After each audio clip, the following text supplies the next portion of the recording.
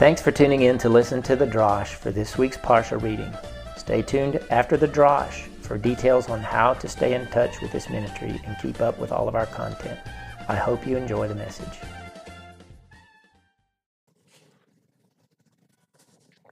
Shabbat Shalom.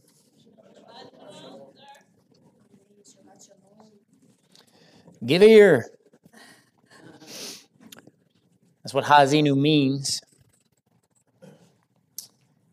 And I am still amazed that it was Yahweh who taught that song to Moshe and Yehoshua. And in it, it says, if they were wise, they would understand this. They would discern their latter end. Lu, chochmu, yaskilu zot, yavinu la'acharitam. So the song is to Israel, and it is predicting their rebellion, and it is predicting their punishment, and it is predicting their restoration. So the song covers all of the history that we've had since the moment they sang it up until the very near future when they will all finally repent. We have the hindsight of history. We have the presence of God to inform us and understand who the rock is that was spoken of in that song. So I'm going to read all of the verses about Hatzur, the rock, in this song. The rock, his work is perfect. All his ways are justice. El Emunah, God of faithfulness, and without iniquity. A tzaddik, a righteous one is he. But Yeshurun waxed fat and kicked. You did wax fat. You did grow thick. You did become gross. And he forsook Elohim who made him and showed contempt for the rock of his salvation. Of the rock that begot you, you were unmindful and did forget Elohim that bore you. How should one chase 1,000 and two put 10,000 to flight, except their rock had given them over, and Yahweh had delivered them up?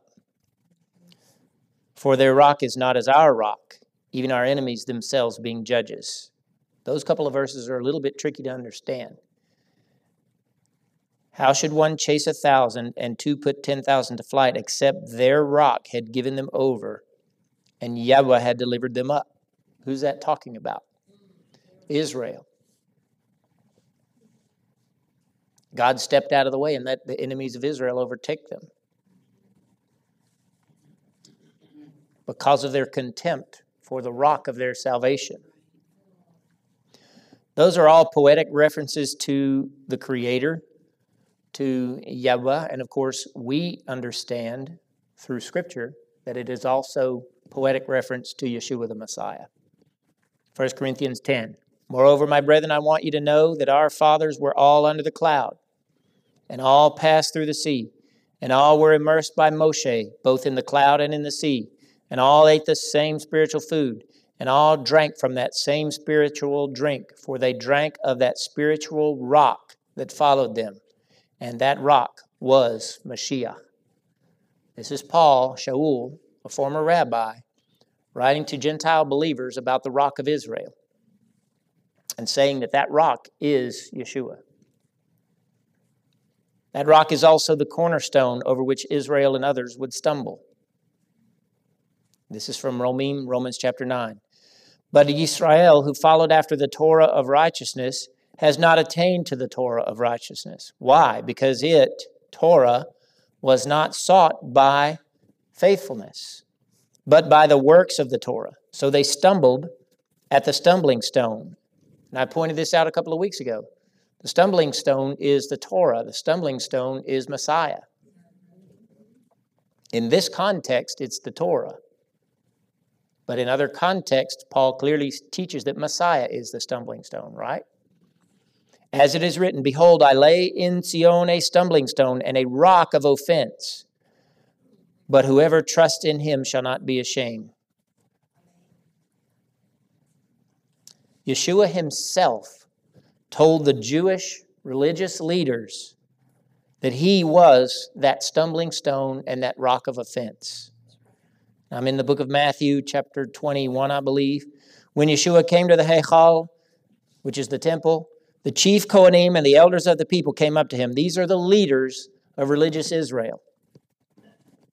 While he was teaching, they said to him, "By what authority do you do these things, and who gave you this authority?" I've told you for months now that their argument and their displeasure with Yeshua was over authority, because they knew he had authority from God because he was doing things they could not do. And Yeshua challenges them. Instead of answering their question directly, he challenges them about where did Yochanan HaMatbil get his authority?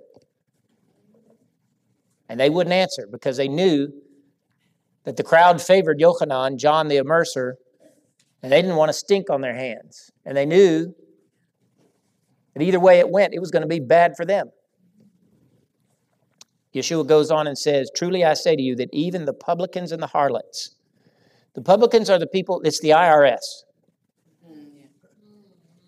It's the equivalent of the IRS. You know how we don't like IRS agents, right? Especially the 87,000 they're about to hire and give guns to. But that's the quality of people. They're turncoats on Israel, and they collected, these are Jews who collected taxes for Rome. All right? Yeshua is telling them, even the publicans and the harlots will precede you into the kingdom of God. He's talking to the Jewish religious leaders.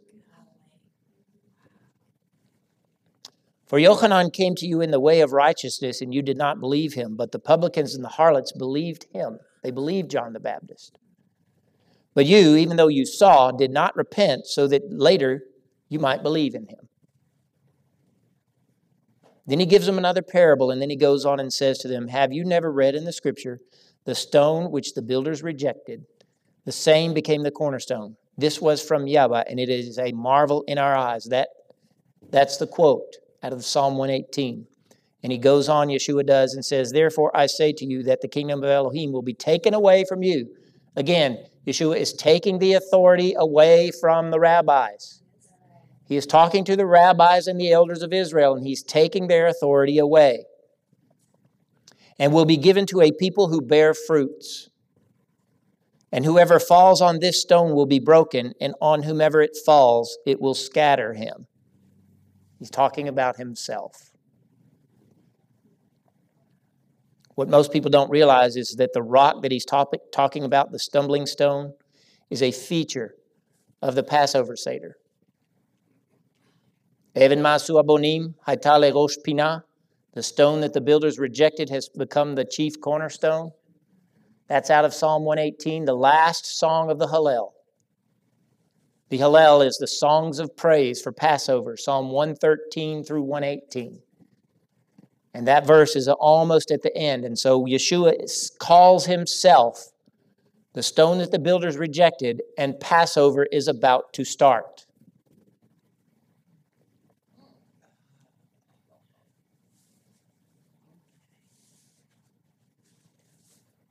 I'm going to read to you from Psalm 118. "The stone which the builders rejected is become the chief cornerstone. This is the one which is from Yahweh. It is marvelous in our eyes." That's what Yeshua quoted. But it goes on and says, "This is the day which Yahweh has made. We will rejoice and be glad in it." Listen to this. "We beseech you, O Yahweh, Hoshiana. We beseech you, O Yahweh, make us now to prosper." Just days from when Yeshua told them he was the cornerstone, Israel was singing those words to Yeshua as he came into the city. "Baruch haba b'shem Yahweh, we bless you out of Beit Yahweh." So you cannot tell me that it was coincidence that the timing of when Yeshua told them that he was the stone that they would reject was just days before Passover. He made it obvious that he was the rock of offense. And that rock is our faith in his resurrection. It's not Peter, like the Catholic Church teaches. The rock is the fact that Yeshua died as a human being. His soul departed and went into Sheol, and 3 days later, God raised him from the dead. That is the rock of our salvation. Moshe and Yehoshua was saying this, "But Yeshurun waxed fat and kicked. You did wax fat. You did grow thick, you became gross, and he forsook Elohim, Yeshurun forsook Elohim who made him, and showed contempt for the rock of his salvation. Listen to this. Vainabel sur Yeshuato. Showed contempt for the rock of his salvation. And does anybody recognize that word nevel? You've seen it 3 times already today. It's a musical instrument. So you will sing of the rock of his salvation. They sing the Hallel about Yeshua every Passover, and they still have contempt for him. Our Jewish people today still have contempt for Yeshua. Not all of them, obviously, but generally they do. And they sing of him every Passover. First, they arrested Yeshua in the dark of night. They tried him without a whole Sanhedrin and all of Israel being there. They handed him over to Rome, who handed him over to their own king, who mocked him. They handed him back over to Rome. They demanded that Rome execute him. They chose a murderer named Bar Abba, which, by the way, means son of daddy. So it's like a replacement for Yeshua. A pseudo-Yeshua. They chose a murderer over the very Son of God. They stripped him bare. They spat on him. They beat him. They pulled out his beard. They whipped him. I have a picture that was done by an artist who consulted with doctors and scientists on how Yeshua's execution, particularly the flogging, how it would have made his body look. And it is hard to look at. His back is torn open. You can see his ribs. 39 shards of bone and rock and iron and stuff woven into that whip. And it just tore the flesh off his back. They hung him on a tree with 2 other criminals. And while he's hanging there, the chief Kohanim likewise were mocking, together with the Sophrim, the scribes, and the elders, and the Pharisees. And they were saying, he saved others, but he cannot save himself. If he is king of Israel, let him now come down from the execution stake, so that we may see and believe in him. He trusted in God, let him save him now, if he's pleased with him, for he said, I'm the Son of God.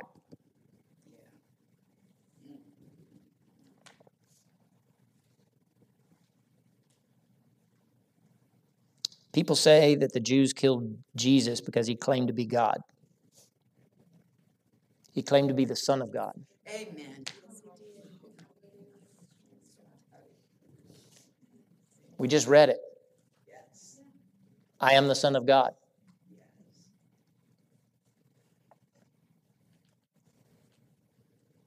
Israel showed contempt for the rock of their salvation. Yesterday was Yom Kippur. Yom Kippur is the day of judgment of the wicked. The wicked are those who utterly reject Yeshua and his salvation. The rock of salvation, which is divine.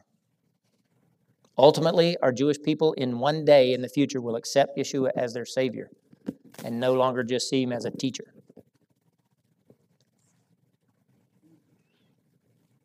They've had to acknowledge him as a historical figure. They don't go so far as to say he didn't exist,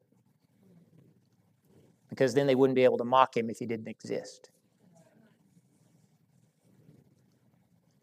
But they've not yet come to trust in him.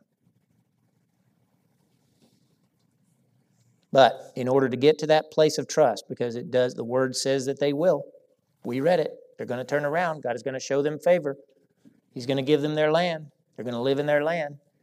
Only a small percentage of Jews, it's a bigger number now than it was, live in the land. Not all of them do.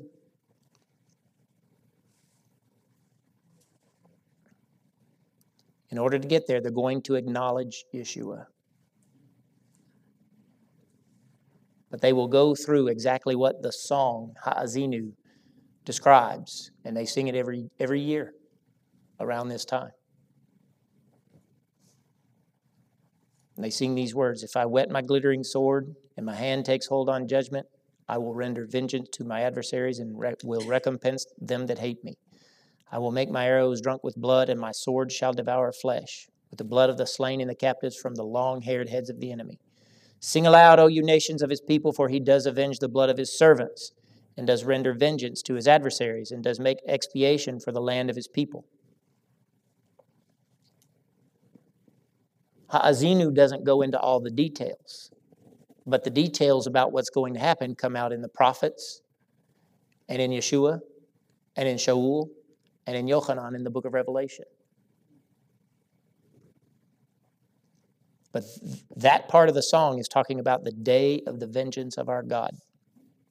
Ruach Adonai Yahweh is upon me, because Yahweh has anointed me to bring good tidings to the humble. He has sent me to bind up the brokenhearted, to proclaim liberty to the captives and the opening of eyes that are bound, to proclaim the year of the good pleasure of Yahweh, stop, and the day of vengeance of our Elohim. People don't realize, especially people who have separated God into three parts and said that the God of the Old Testament is kind of gone and he was a mean and angry God, and the God of the New Testament is Jesus and he's all sweet and loving. They don't realize that that God's vengeance is going to be meted out by his Messiah, by Yeshua, on those who reject Yeshua. Isaiah 63. Who is this that comes from Edom with crimson garments from Bozrah? This that is glorious in his apparel and stately in the greatness of his strength. I that speak in righteousness, mighty to save. Why is your apparel red and your garments like his that treads in the wine vat? I have trodden the winepress alone, and of the peoples there was no man with me. Yes, I trod them in my anger and trampled them in my fury, and their lifeblood is dashed against me. My garments have I stained, and I have stained all my raiment. For the day of vengeance that was in my heart and my year of redemption are come. And I've told you over and over, it's a bittersweet day. But the Yom Nakam Eloheinu, the day of the vengeance of our God, is in Messiah's heart. And the people that don't understand that he's going to avenge all of the people who have persecuted and killed people who followed him for the last 2,000 years, they go on persecuting his people. And religious people are all in that mix. Christians, Jews, Muslims, they're all in that mix of persecuting those who simply follow Messiah Yeshua, whether they're Jewish or not.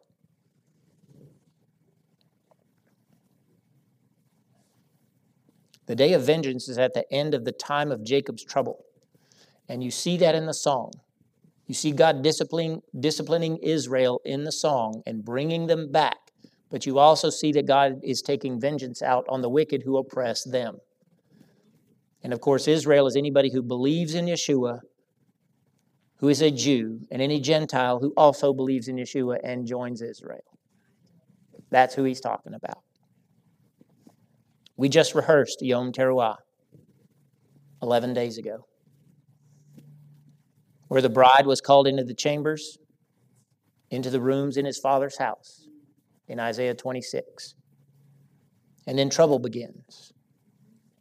We went through the Yamim Noraim, the terrible days, the awesome days, the 7 days between Rosh Hashanah and Yom Kippur, which are figurative of the time of Jacob's trouble.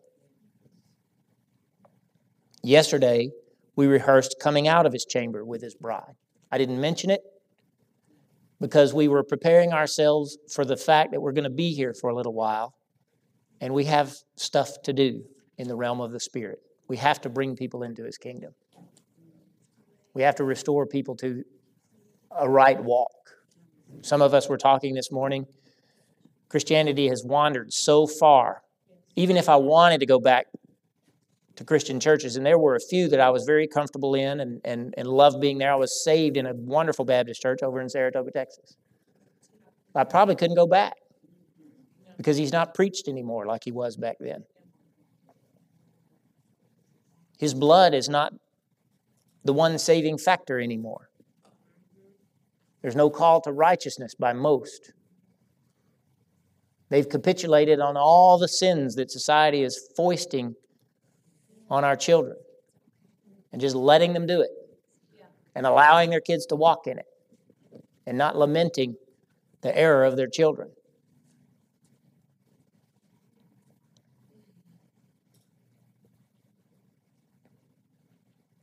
One day in our future, after a Natsal, when the bride does go into the wedding chamber, 7 years later on Yom Kippur, the bridegroom comes out with his bride.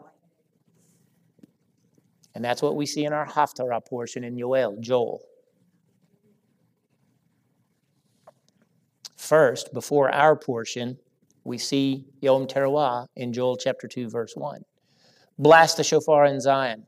Sound an alarm in my Har Kodesh, my holy mountain. Let all the inhabitants of the land tremble, for Yom Yahweh comes, for it is at hand.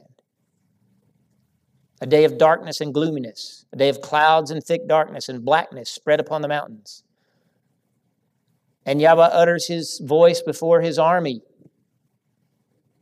For his camp is very great. He is mighty that executes his word.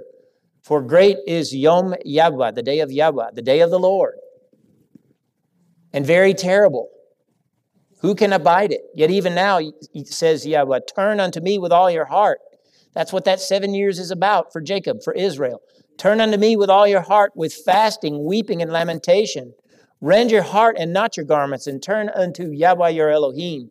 For he is gracious and merciful, long-suffering and abundant in compassion, and sorrows from the evil.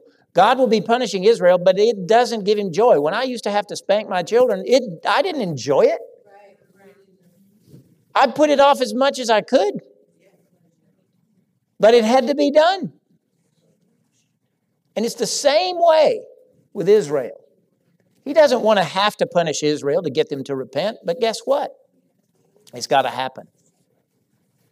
And he says it. He sorrows from the evil. Who knows whether he will not turn and relent and leave a blessing behind him, even a mincha and a nesech unto Yahweh your Elohim. That's the tribulation. And during that time, the two prophets will be saying, I'm willing to bet those very words. Turn unto me with all your heart, with fasting, with repentance, with weeping, with lamentation. And then Mashiach HaSheker will kill them.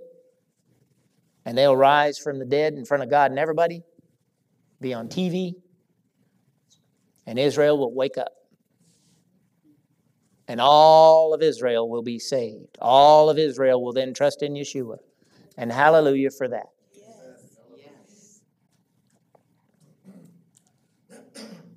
That's the purpose of the tribulation, is to get Israel finally to the point of not having contempt for Yeshua. And at the end of that 7 years, when Israel as a nation is almost destroyed, that's when Yom Kippur will happen.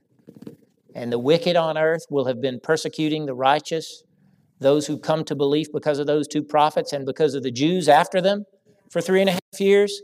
The Jews who are now preaching Yeshua for the last 3.5 years of man's time on earth.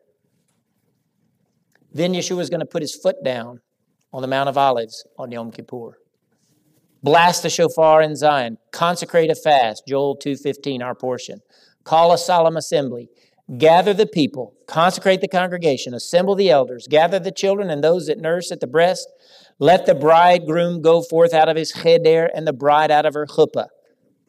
Let the Kohanim and the ministers of Yahweh weep between the porch and the Mizbeach. So you have Yeshua and his bride coming out of heaven, and you have Israel on earth weeping in the temple.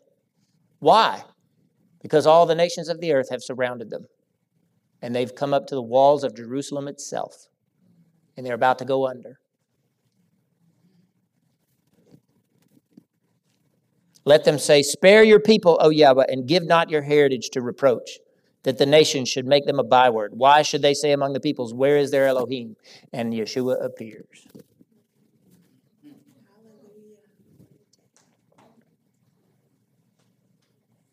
We're coming up on Sukkot. Tribulation has not started, in spite of what many Messianic people are saying, in spite of what many Christians are saying. Tribulation has not started. These are still the birth pangs, and they're intensifying. But they don't know tribulation yet. We're here, we have breath, we have means, we have freedom, and for a brief season, the ability, hopefully, to declare the Word of God. Sukkot is a celebration of three things: the commemoration of living in booths for 40 years, remembering the temporal nature of life. It's the commemoration of the birth of Yeshua, who was born in a sukkah. In Luke chapter 2, verse 7, and she gave birth to her firstborn son, and she wrapped him in strips of cloth and laid him in a sukkah, because there was no room for them for lodging. And in the Aramaic, the word there is Uriah, and that is an Aramaic word for the sukkah. And that word is used 3 other times in describing Yeshua's birth in Bethlehem. Sukkot is a rehearsal of dwelling with the Messiah temporarily on earth for 1,000 years. We look for him to get here, and he's going to be here 1,000 years, and that sounds wonderful to our mortal ears, but it's going to be a blink in time. A day is 1,000 years.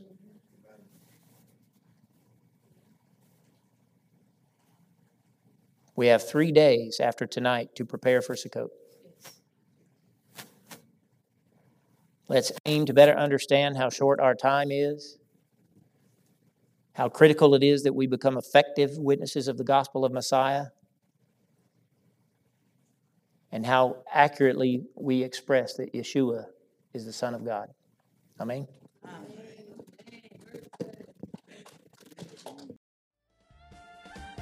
Thanks for tuning in to listen to the Drosh for this week's Parsha. In the description, you'll find all the links to our websites and social media content. Please make sure you're subscribed to our podcast, as we can be found on all major podcast platforms. If you feel compelled to support this ministry, please feel free to do so by donating via the Get the Word Out link in the description. All proceeds go toward growing this platform and the Mikdash Me'at ministry. Until the next time, we pray God blesses you with shalom in the name of Yahweh Yeshua Mashiach.